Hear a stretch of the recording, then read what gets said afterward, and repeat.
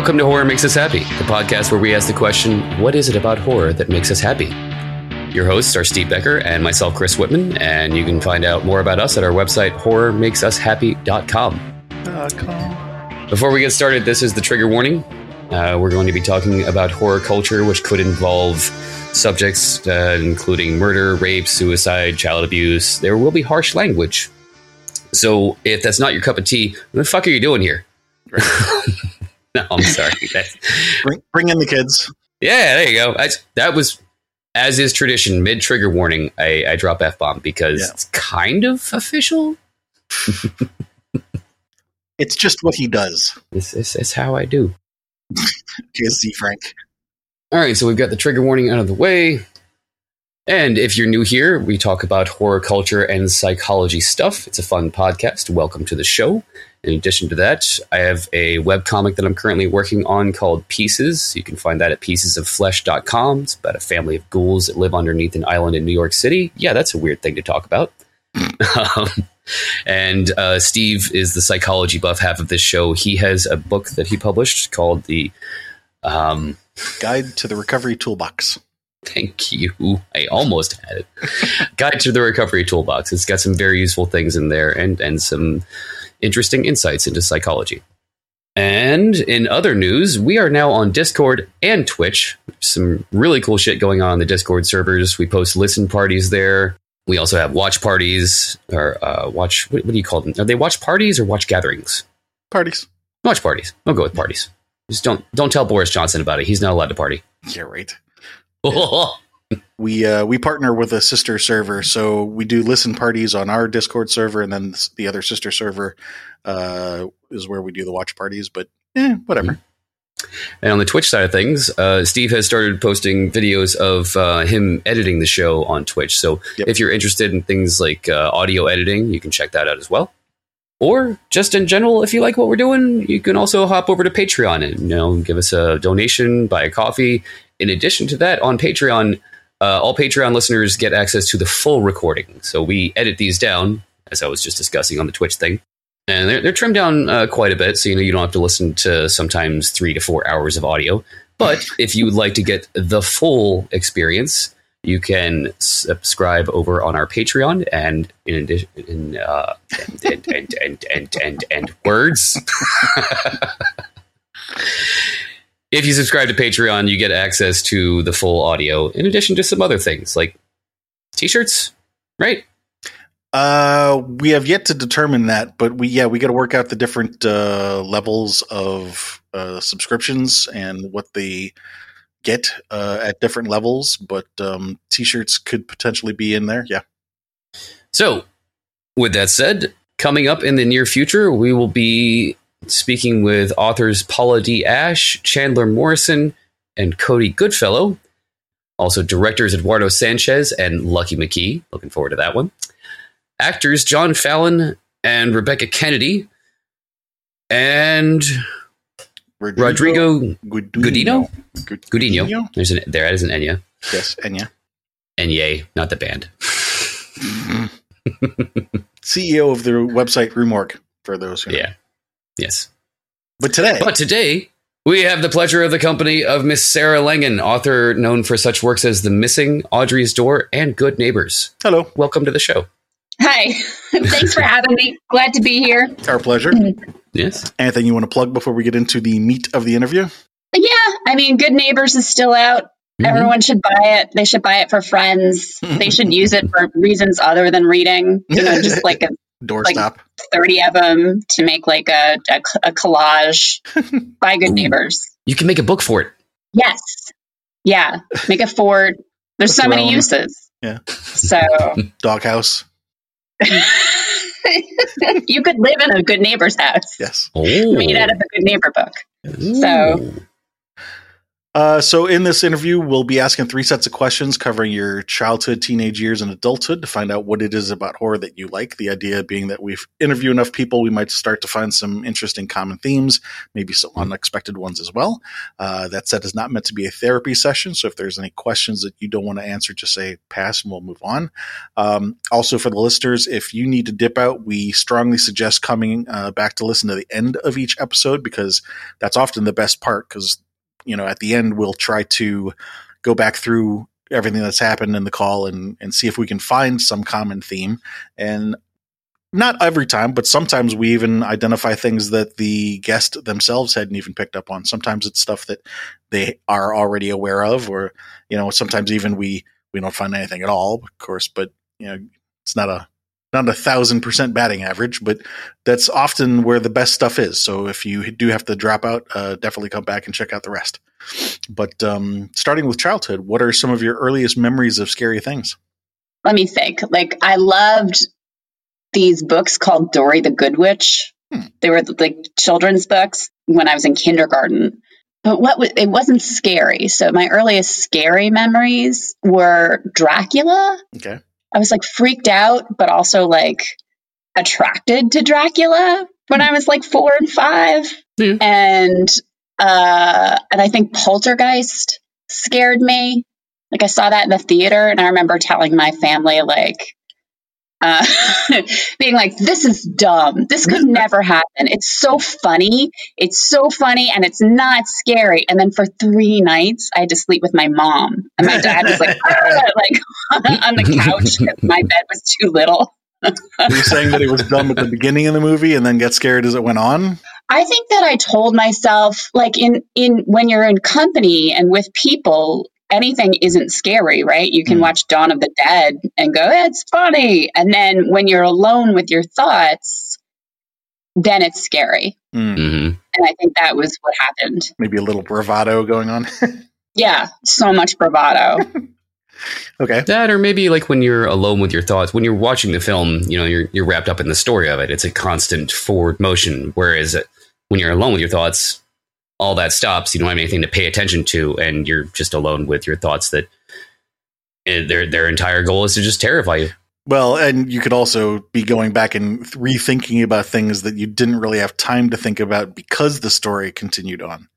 Mm-hmm.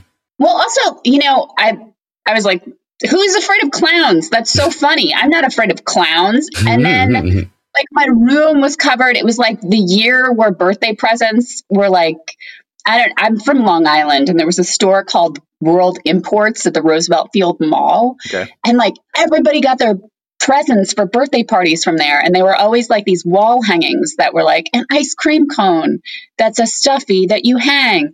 And I had 3 clowns that people had given me. So I had 3 clowns hanging on the wall in my room. And I took them off and I threw them in the closet. And I was well, now I've given the closet power, Now there actually is something in the closet. One of our recent guests joked about, what was it she threw under her bed?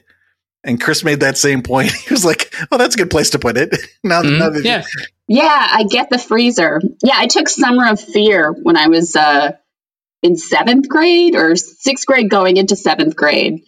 And I put it outside because the cover was so upsetting. And I was I can't finish the book or I'll be up all night. So it has to be outside now. you learned from the clowns. Yes. Won't make that mistake again.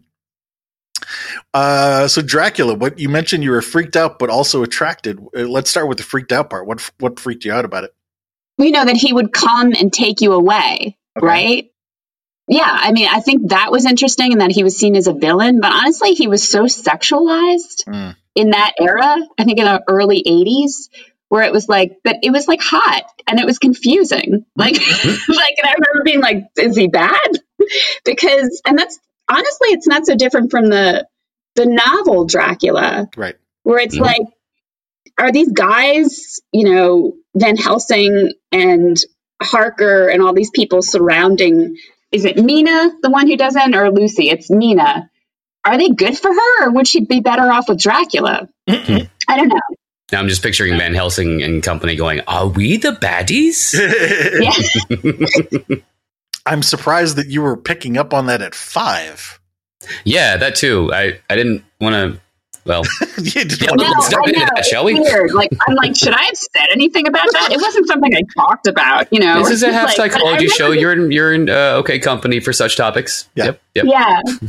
I remember just being like so curious, and it was sort of I'm not surprised because even myself, I remember being, well, I guess 5. That would have even been preschool. I mean, for me, I think I started becoming definitely aware of sexuality probably like 2nd or 3rd grade. But I think I was aware of it prior to that, just not as overt. I might have been older than that. I don't know. Somewhere in there. I would, may have been like 2nd grade or something. Well, but yeah. What I was getting at is that I can understand being aware of it, but thinking that you probably were aware of it, but not in the wording that you're using right now. Does that make sense? No. I think at the time I just was curious, right. But I also liked what's his face from the A-Team, and I knew I liked him, So. All right. You mentioned Summer of Fear. What was, what did you like or dislike about that? I loved the site. Well, first off, the cover had this woman's face and like half of it was normal and half of it was monster. And it freaked me out, like that. And the idea of that story is that a person can come into your family and seem kind and seem normal. And then they're like an imposter and they're trying to destroy everything. And you can't figure it out until it's too late. Right. So that was freaky. That was really freaky. Okay. Anything else ring a bell while we're talking about? We used to have blackouts from hurricanes and stuff. And those would always upset me. Oh, and there was one time we were at, we'd taken my brother to camp in Maine. And my parents and I rented a house on, I think it was called Lake St. Catherine in Vermont. And they should have warned us, but we're right on the lake. And apparently once a year, it's like when all of the bugs hatch off the lake and fly to the light. And so we were there and you couldn't see inside the cabin. You couldn't see past your hand. Wow. Because there were so many flies, like gnats, like little ones. And I was so completely freaked out. And, now we're supposed to turn out all the lights. Like, how are we supposed to get rid of them? And I was bawling. And I remember my dad being like, "What's the matter with you?" I was like, they're just bugs. Yeah, but they're everywhere. Yeah. And I was like, that's so clear that that's not the answer I'm supposed to give. Yeah, right. So I was like, I'm homesick. I just want to go home. Good answer. Yeah. You mentioned that was also inside the cabin? Yeah, no, they all we'd had the windows open and we didn't know. And I don't know if we were out or we didn't figure it out fast enough or they all hatched at the same time. But inside the house, just full, you couldn't see your hand for all the bugs. Wow. And it was like, where do we go? What do we do? I'm like, you can't hide from this. It was so freaky. Go sleep in the car. Harry. That's not fun. I'd say that covers one of our other questions. Has anything in real life ever scary ever happened to you? That checks that box. Yeah. Did you participate in Halloween as a kid? I did. Yeah. Favorite costume? I was a witch every year. Okay. Consistency. That works. People were like, "You're a witch again?" I was like, "I just like this." And I'm surprised for someone who, during the pre-call, mentioned being a fan of chaos. Yeah. Having the consistency of being a witch every year. Well, here's the thing. Chaos can't make plans. I was thinking that as I was saying it. Just wait until the last minute and then, well, I guess I'll just be a witch. Yeah, no, I don't even understand. Like, my husband will have like these intricate costumes and like he'll have spent all this time and I'm like, where did you find the time? How does that even work when you planned your costume? You're right. Least favorite? Well, I guess normally we ask favorite and least favorite, but if you're the same thing every year. Oh, 1 year I was a Ghostbuster, and like my costume was bad. I was like, this backpack with a hose on it is okay, right? And it wasn't. And was it like just a transport backpack with a hose sticking out of it? Yeah. Oh God. It wasn't good. I mean, as long as they understand what you're trying to be. Yeah. I don't know. I was sad about it. I can understand that. Yeah. Any family members who are fans of horror? My dad, but not a lot. I think he liked it because I liked it. So he took me to The Fly on opening night. And he took me to Aliens on opening night. Yeah. Awesome. And I remember watching, I rented Dawn of the Dead because this counselor at camp had told me it was good. Nice. Yeah, I was going into 5th grade and I put it on and it scared the hell out of me, right? It was like, oh my God. And I remember my dad coming in and sitting down. He's a doctor. And like blood is nothing to him. Like he's like, whatever. So he's sitting there and he just could not stop laughing. He thought it was the funniest thing. That's not the proper color of flesh for dead people. Yeah. And I remember when like the motorcycle gang comes in and the arms left in the sphygmomanometer and he was like, God, thank you so much for bringing that up. That's like always a thing with me anytime anyone brings this movie up or just a pet peeve. Like, why would you do this? There are flesh-eating ghouls raiding the mall. Oh, now's a good time for me to put my arm in this blood pressure cuff thing. No. It was such a gag. Yeah. So, yeah. No, and then he laughed so much that I was like, I guess it's funny. And I wasn't scared of it at all. There you go. You were in good company. Let's see. Any scary dreams when you were a kid? Maybe reoccurring dreams? Maybe clowns. Yeah. I dreamed I was on an island surrounded by monsters on the island, but they were like monsters I can control. And then off the island, if I tried to swim off the island, were like murderous monsters. Oh. So I couldn't figure out. So I had to get along with the monsters I was with. And then I also had to figure out how to get off the island. And I never figured it out. And that was a recurring dream. Like you kept coming back to this island? Yep.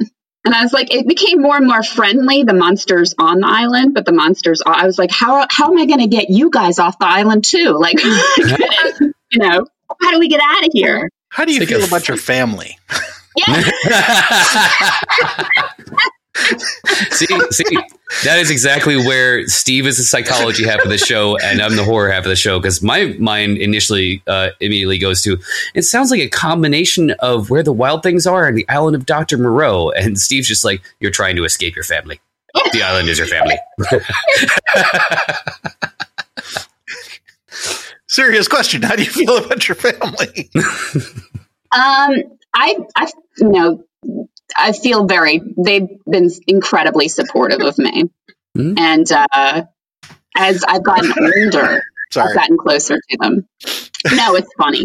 I mean, obviously there's some stuff like that was my dream, but now I just have my brother and my father and my mother, and we're all pretty close, in the way that nuclear families tend to be when they're lucky. And my mom died like 2 years ago. Oh, and well, thank you. But it's also, there's a poignance when you start to realize you may not have as much time left as with them, that life is precious. Yeah. And like there's all these things that I'm remembering that they did for me as I get older and raise my kids that are really sweet. So it's a funny age to be. I'm 47. And some people's parents, they live to 100, but I'm not sure mine will. My dad, oh God, he's going to listen to this. So I just want to, there's so much kindness that they've shown me in my life that it's very valuable to me. And I'm trying to recognize it while I have the opportunity. That's a good thing to do. Yeah. I'm in a similar boat, and I think Chris is as well. Chris and I have both each lost one parent so far, and each have another still with us. I don't know about Chris, but in my case, my father, it's funny because he's also done good things too, but he can also be a bit of a jerk sometimes, intentionally so. And I get pissed off at him I know he's probably not going to listen to this, but I get pissed off at him sometimes because I do think to myself, I'm like, we don't have much time left. Why are you being such a jerk? Yeah. But anyway. Consistency is more important to him. Well. Sorry. Let's see. We already touched on the thing with the bugs. Was there anything else that actually terrified you as a child? You know what? So this is like the craziest story. Like, this is kind of fun. Thank you for like giving me my time to talk about myself. Sure. We were in Florida on a family vacation, and my parents had gone out to get food, and my brother and I were watching Dracula. Maybe this is all the Dracula. And I was so freaked out. And a blackout happened as this is the craziest story. Why am I telling this story? Where I had been, you know how like little kids will shave their legs? Like my girls, like they'll find a razor and they'll be like, oh, I decided to shave my legs, Mom. And I'm like, don't do that. You're just little. So I had cut myself with a razor and I was bleeding and there was a blackout and I was so freaked out that Dracula was going to come and kill me.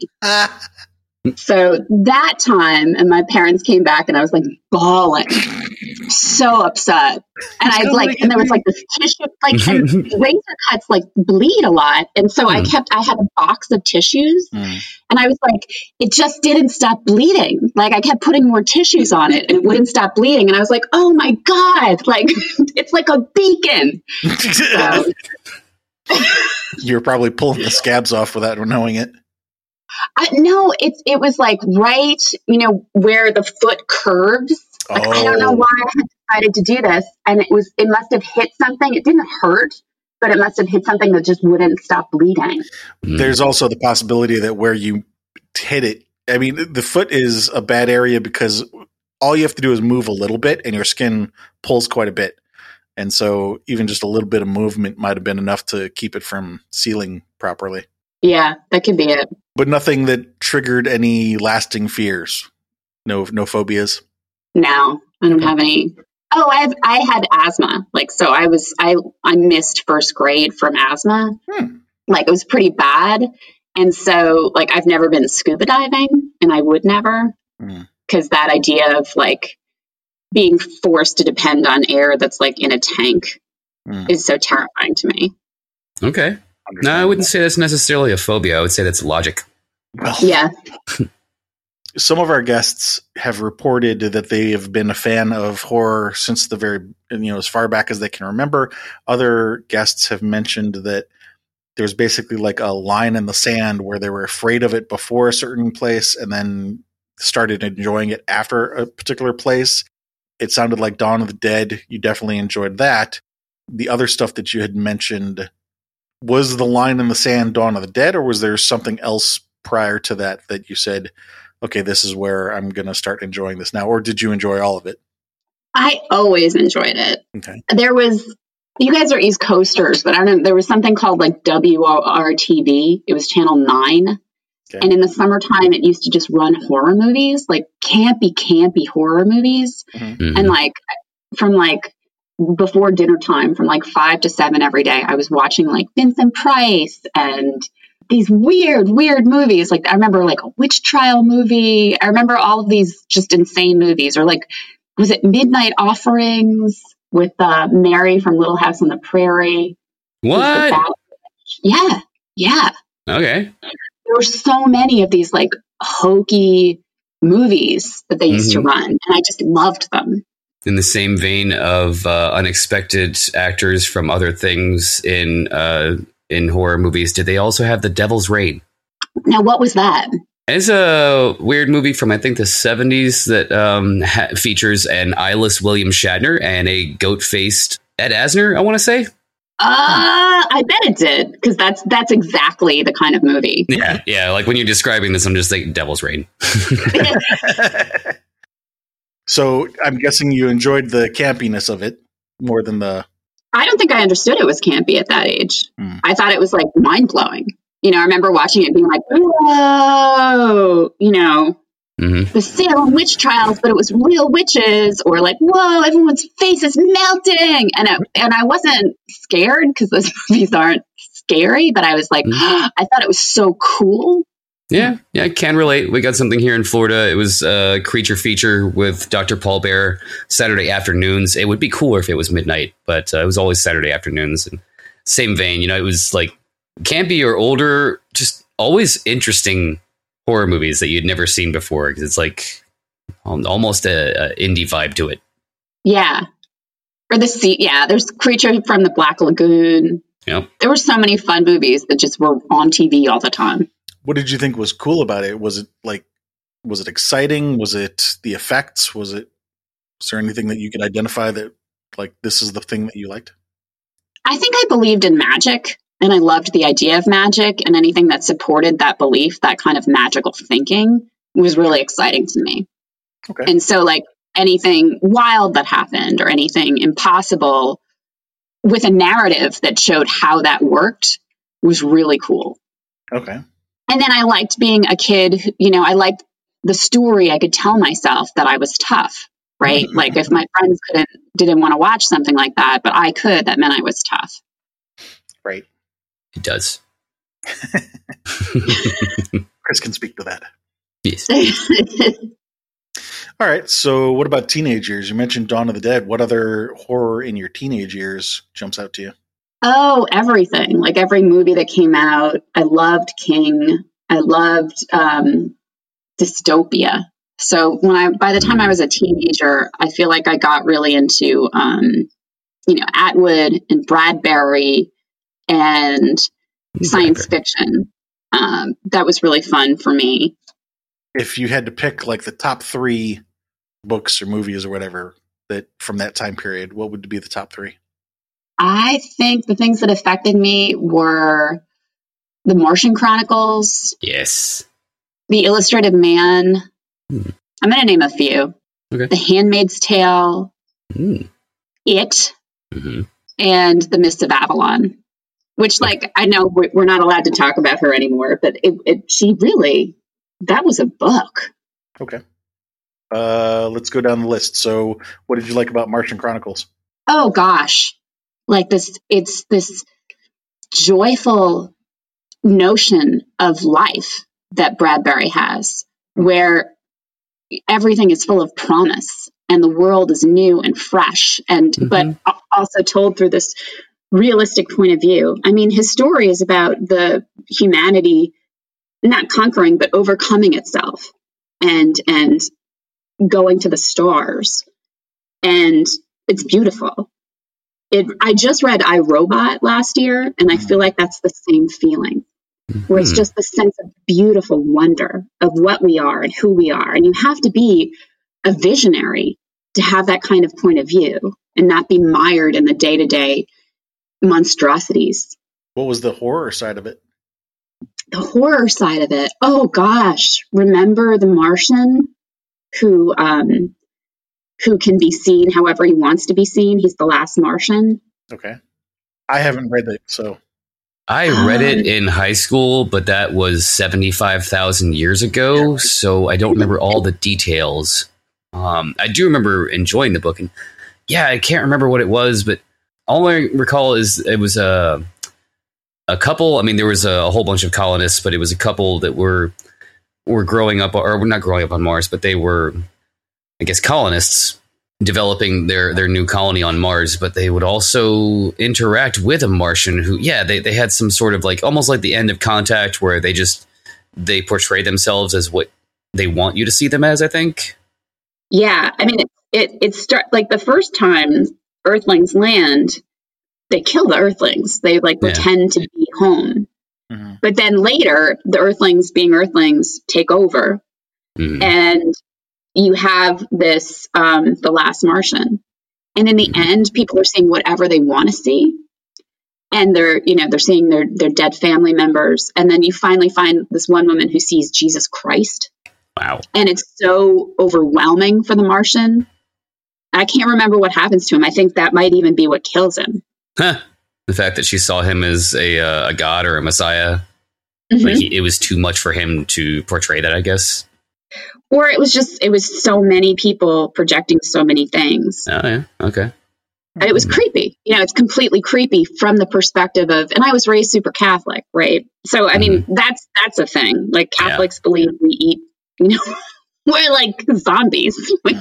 We eat people. That's true. So there's much. Not people, one person. One person. Yeah, yes. You're right. You're right. We're not just willy-nilly. Yes. So, but this idea from someone else's point of view, being Catholic and having someone projected Jesus onto is kind of horrific. And it sort of shakes up your religious notions. Or it shook up mine, I think. Illustrated Man, what did you like about that? I don't remember specifically the stories. I just remember picturing him, like the tattoos telling the stories as he's rolling in the night. And it's sort of like it's I think, if correct me if I'm wrong, it's told the narrator is like at a campfire or something beside the illustrated man, and his tattoos tell the stories in the night. And it's so creepy and cool. I liked that about it. Do you remember what was creepy about it? I think I couldn't figure out, is this the end of the world and it hasn't been said? What does the rest of the world look like that these two are on their own, these strangers? What did you think was cool about it? His writing was so strong and descriptive and beautiful, and at the same time mundane, so it was accessible. Handmaid's Tale. What did you like about that one? Oh my gosh, that was insane to me. I grew up in a very Republican place, and feminism wasn't okay where I grew up. Girls had a place, and it was, second, and you needed to be polite. So I don't think I recognized what Atwood was really doing in that story, that sort of cautionary, anybody could be a theocracy, because I was already living a theocracy. But I still love this world, and I think in unconscious levels, it tapped into fears that I was unaware of. Any particular that you remember? Just that she has no agency, and she's constantly, was it Offred? I just remember her like stealing away butter for her hands. And then the Colonel, these hypocrites, this corrupt system of total hypocrisy where no one believes anything. And the man of the house takes her out as his girlfriend, which is just apparently what they did. Right. And that was horrific to me. Yeah. That they didn't even believe it. That is horrific. You mean the hypocrisy was horrific to you? Yeah. Yeah. That's interesting because I didn't read the book, but I've read about it. And my take on it was that the hypocrisy was not a bug. It was a feature, shall we say? Right. Yes, we know we're being hypocritical, but this is how we do things.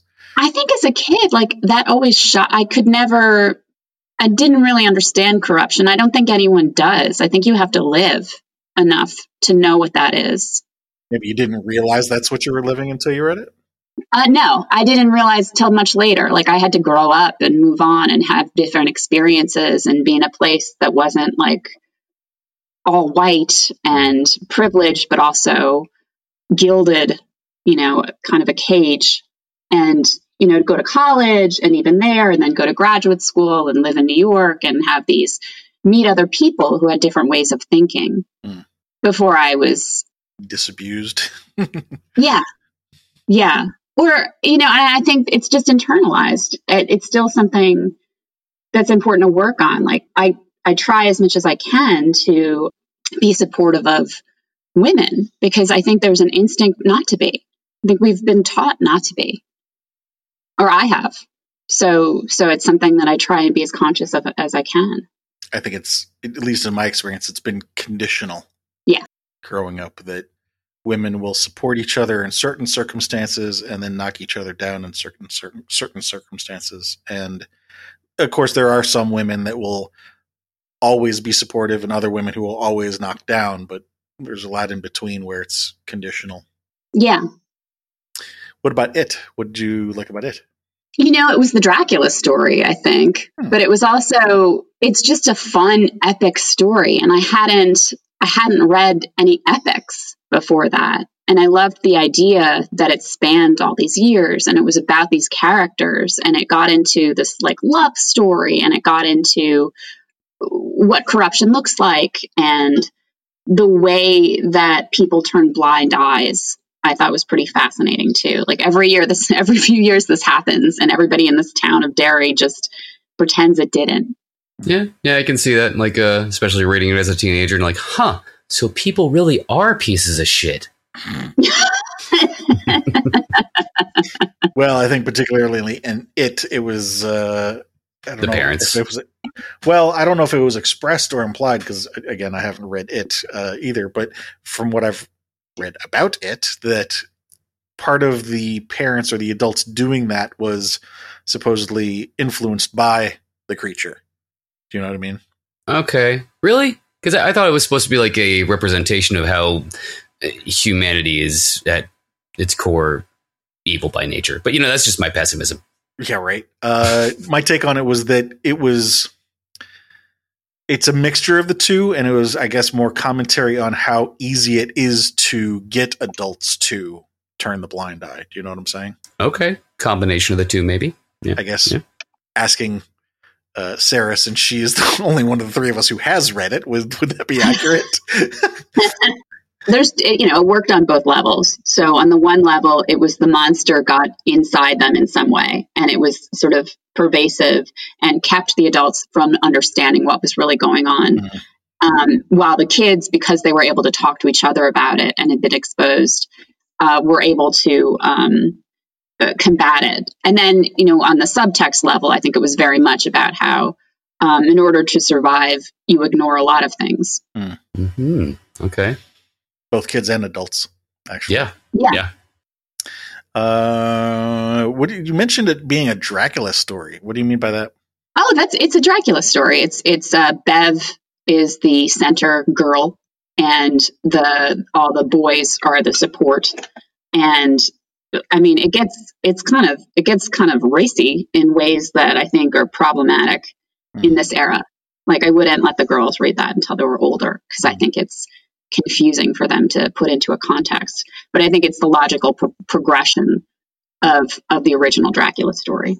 So not so much related to Dracula as the topic, but it has the same format as Dracula. It's the same format. It's the same theme in a lot of ways. It's the same setup too of characters. That's interesting. I hadn't thought about it that way before. Anyway, you mentioned Mists of Avalon. What did you like about that? Oh my gosh, it's like a feminist retelling of the Arthurian legend, and it was so exciting for me to see. I think it's Morgan Le Fay is divided into 3 separate women, and we get to hear all of their stories, and they make sense. They have reasons for the way they act, and they're not evil. They're the heroes because it's from their point of view. It's also just this epic that's incredibly well researched and fun to just lose yourself into.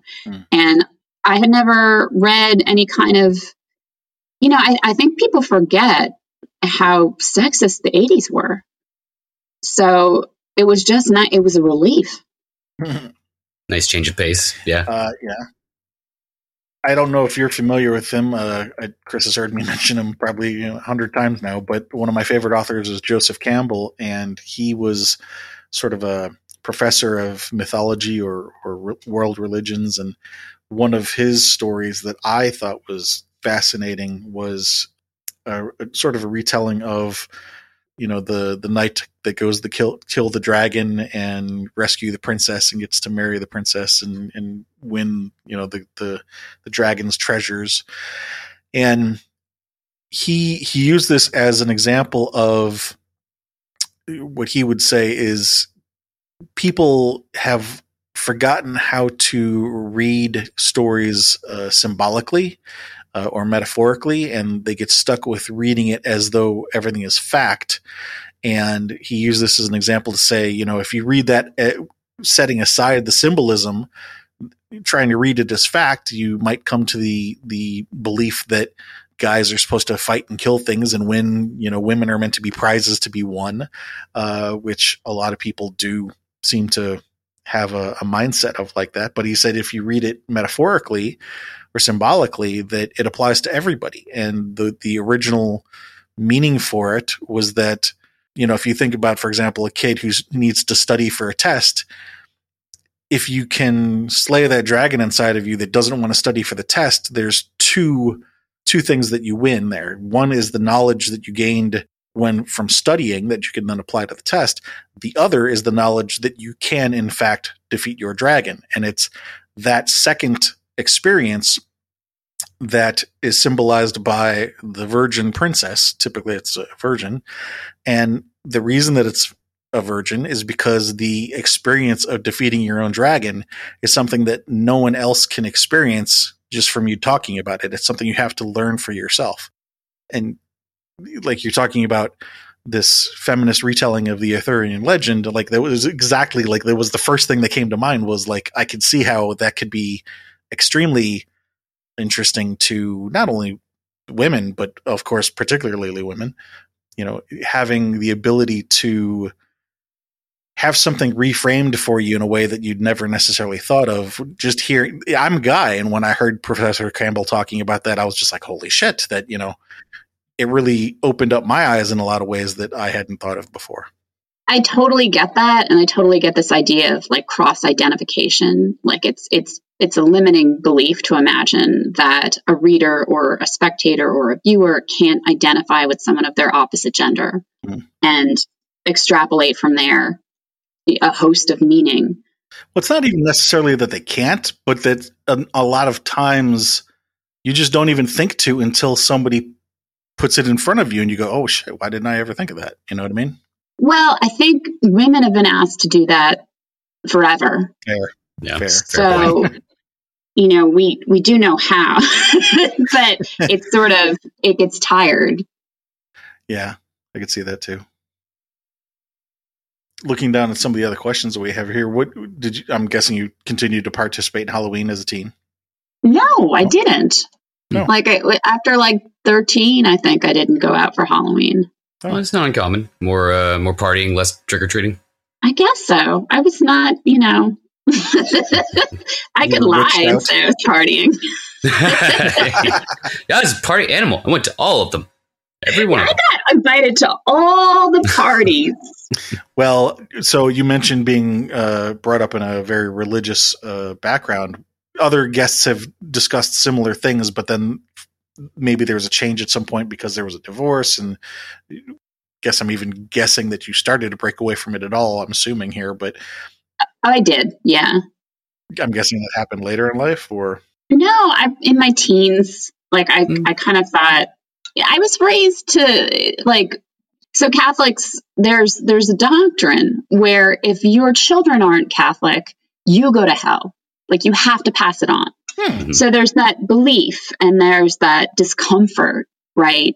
That it's very important. But there was also, my dad was educated in a Jesuit tradition, which is of course they believe in evolution. And of course, it's like a wink and a nod.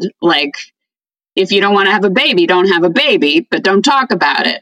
Mm-hmm. So just because I was given the license to come to my own conclusions about things with religion, I just stopped going to church. I was like, I don't get this. I don't get that these people are showing up in fur coats, professing to be good people.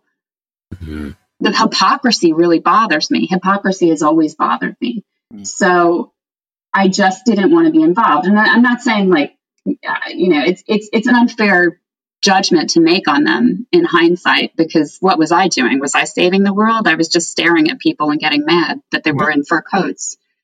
But so I think by the time I was 15, I was trying consciously to think that there was no God and just to build from there. What did I actually think? What conclusions was I coming from if I hadn't had any religious education at all? But that's impossible. So I just, but I broke away pretty young from that. Okay. Moving into adult years then, what maybe top 3 influences or favorite things of horror in your adult years? Let's see. there's a lot. I would say, I went to graduate school, and horror was so frowned on that they said I couldn't write it. And the same with college. So I was always like sneaking it, and I was never encouraged in it.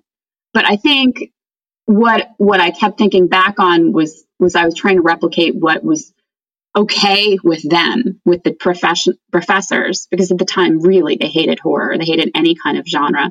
So I was looking at magical realism. So I would say like 100 Years of Solitude affected me, and Beloved, which is definitely a horror story. And then I met people in the Horror Writers Association after graduate school, and sort of it made more sense to be in writing groups with them than it did with a lot of the people I'd graduated with who were doing straight fiction. So I worked with them, and then I met Jack Ketchum, whose real name is Dallas, and he was a big influence on me. He was really supportive of my work and of me, and I read his stuff, and it's excellent. Mm-hmm. It's in some ways problematic, but he was a fantastic writer. So you mentioned 100 Years of Solitude. There was something else you mentioned in the middle that I couldn't write down fast enough. Oh, Beloved. Beloved, that's what it was. Yeah. I mean, it opens with like, I think the first sentence, or maybe it's the first paragraph, says like this house was full of baby's rage. And it's just this whole story of this haunting of a woman who murdered her baby to keep the slave masters from getting the child. Huh. And the house was possessed by the angry spirit of the murdered baby? Yeah. Interesting. That's a difficult topic. What did you like about it? Yeah. So she tells the story, Morrison, in this sort of fabulous, epic way where we start with the situation where it's the woman, maybe her name was Setha, but maybe that's her daughter, is living in this house and it's haunted, and her daughter Denver is still alive. And then this man comes to visit who's a former lover. And we just sort of go back in time to hear the whole story of how this happened and why it happened. And I mean, this is so spoiler full, but the healing behind the woman and what she's done, because she can't forgive herself for what she did to her baby. But at the same time, it is understandable because she had no control. She had no agency, and she just didn't want them to have her child. What about 100 Years of Solitude? Oh, I mean, it's the same thing where it's this clever story of a town and of a family and the family's struggles and travails through generations. And it's told very magically, where Rebecca falls in love with this man and they have giant appetites. And when he dies, she returns to what she was doing before she met him, which is eating dirt. And it's like all these kind of wild, fabulous ways of telling things that also felt true. And here's another spoiler, which is that at the end of it, red ants come and carry the last of the line away, the baby. And I think the baby's born with a tail, and the ants come and carry the baby away. And so it's this circular, closed circle story of the family that ends disastrously. How is it circular? The line is ended. So you start at the beginning and you end with the ants carrying the child away. Oh, I thought you were saying that somehow that wrapped back around to the beginning of the book. No, I guess not. Okay. You mentioned you used the phrase told magically. Describe that. Well, there's the realist way of telling something. Like I just reread Pet Sematary, which is fantastic. What King does there is he gives every detail and makes it completely realistic, where you know exactly how digging up a grave would work, and you know the tools you would need, and you know how much the thing would weigh to pull up, and you'd know whether the stitches and the embalming fluid had been used. And you believe it for that reason. And so when the horror stuff happens, the horrific stuff, you believe that too for that reason.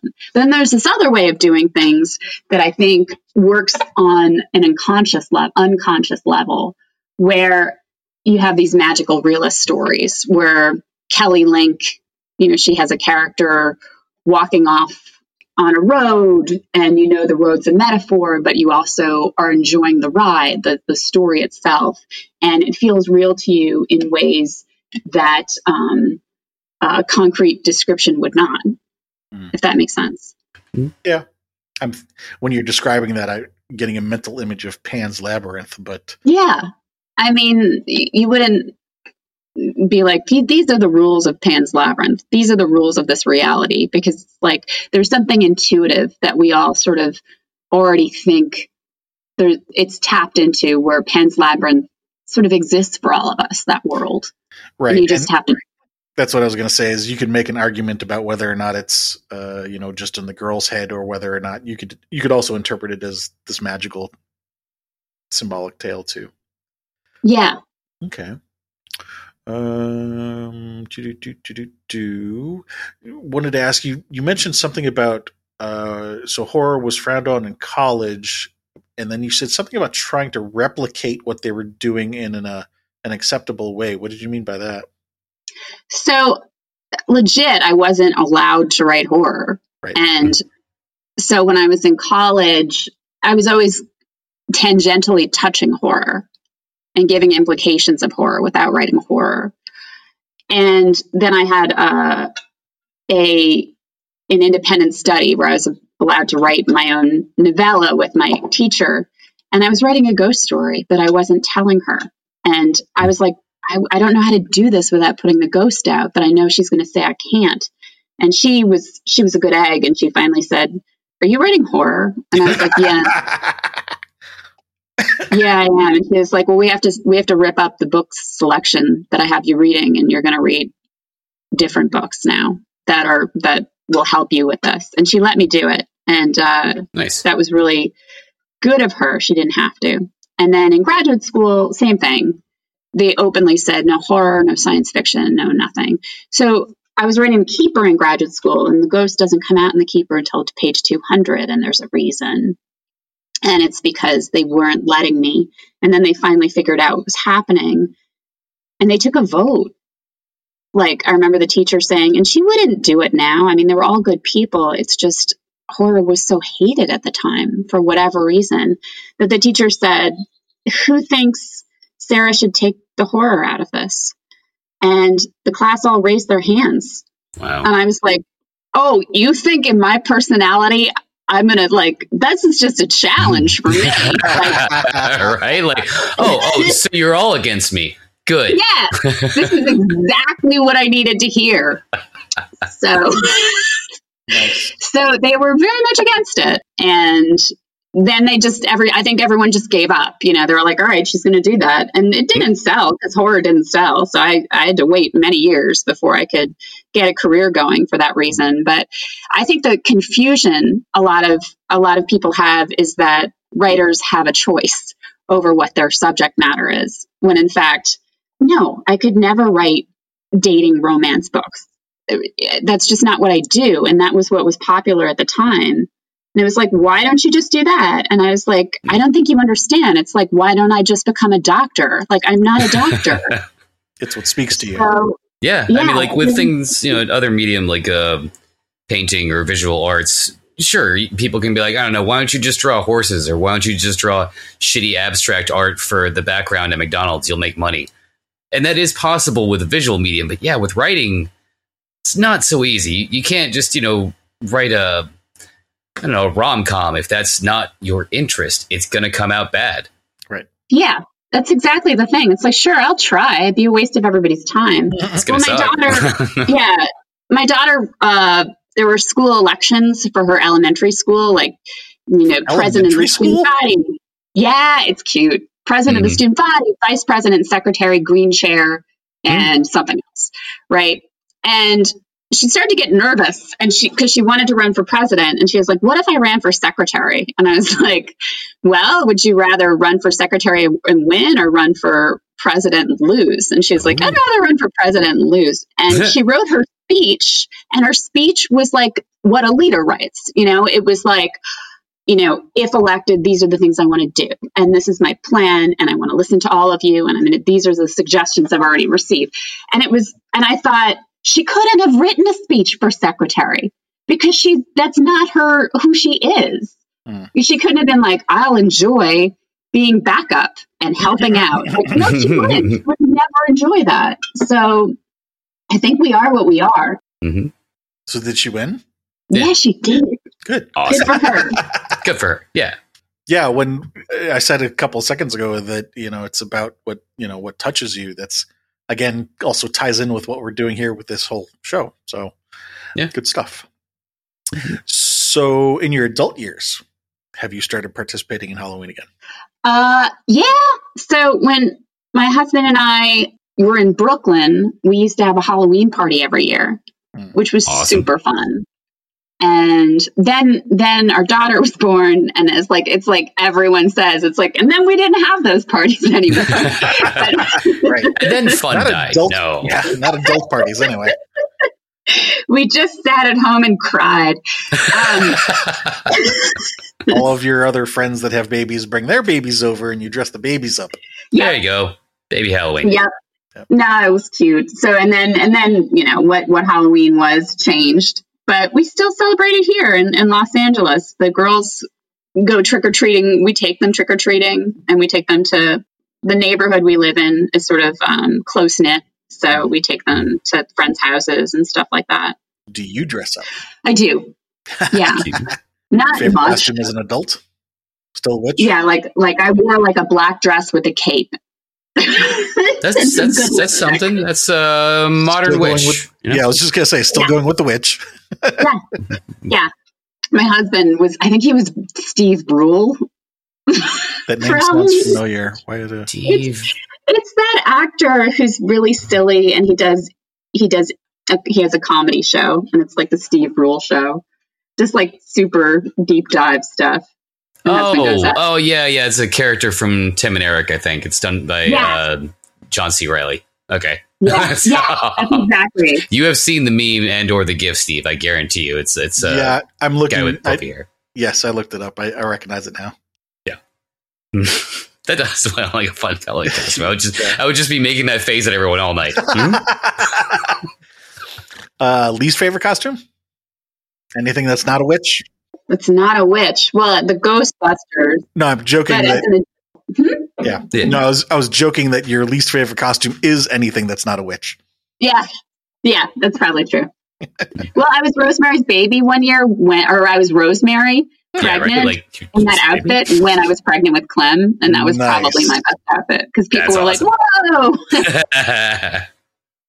That is awesome. Any scary or reoccurring dreams as an adult?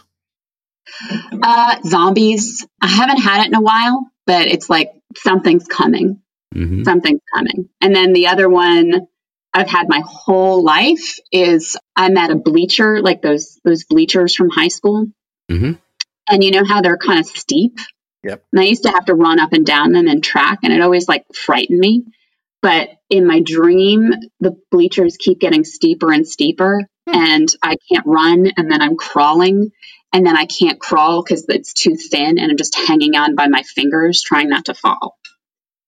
Okay. There's something there. Yeah. Yeah.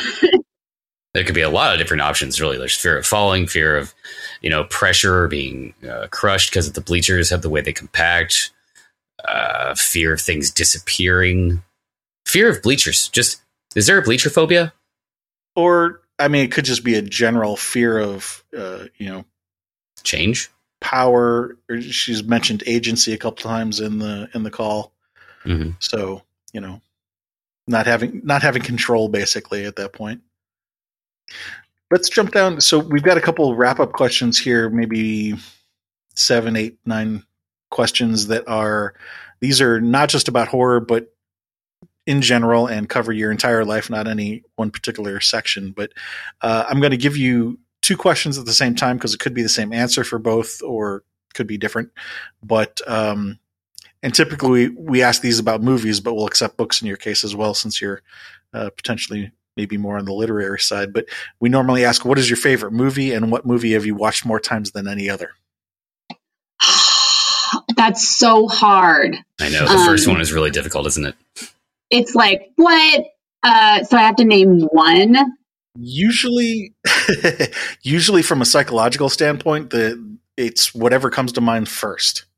Okay, so what came to mind first and always comes to mind first is The Ring, but I haven't watched it that many times. Yeah, it can be 2 different films. And then the other one is anytime The Fugitive's on, I watch it. Okay. Okay. But I haven't watched that many times. What do you like about The Ring? Oh my God, it scared me, and I don't get scared as an adult, and it was terrifying to me. What scared you about it? At the time, I was having a lot of asthma problems because I had worked downtown when the trade centers were hit, and for a while afterward. And so I was sort of experiencing my own mortality at a younger age than you should have to. Right. And I went and saw The Ring, and it was so scary. And I think it's because The Ring is about the inevitability in a lot of ways of death. You know, it's one, like, violence is viral, right? That's the one story. But the other story is like 7 days, and there's nothing you can do, and then it's over. And it really hit me. The inevitable ticking of the clock of just lack of existence. Yes. Yeah. And what's there?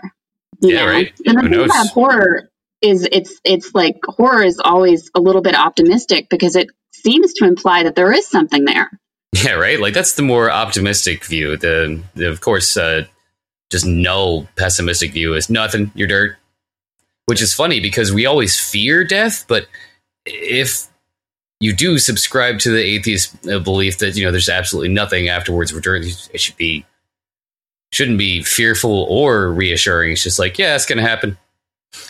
Well, I mean, for me at least, the fear that I have is that I'm enjoying life and I don't want it to stop. So yeah. Regardless of whether or not there's anything after it, I don't care what's after it. I still don't want to miss out on what's going on here. It's like the kid who doesn't want to go to bed because the parents are downstairs watching TV. I want to participate. Yeah. It's a little selfish of you, Steve. Well, fuck it, it's me. What about The Fugitive? Yeah. It's just fun. Mm-hmm. Like it's just joy fun. I can't even, like, every time it's on, it's so tight. It's such a tight story. And you're just watching Harrison Ford and Tommy Lee Jones do their thing. Just love it.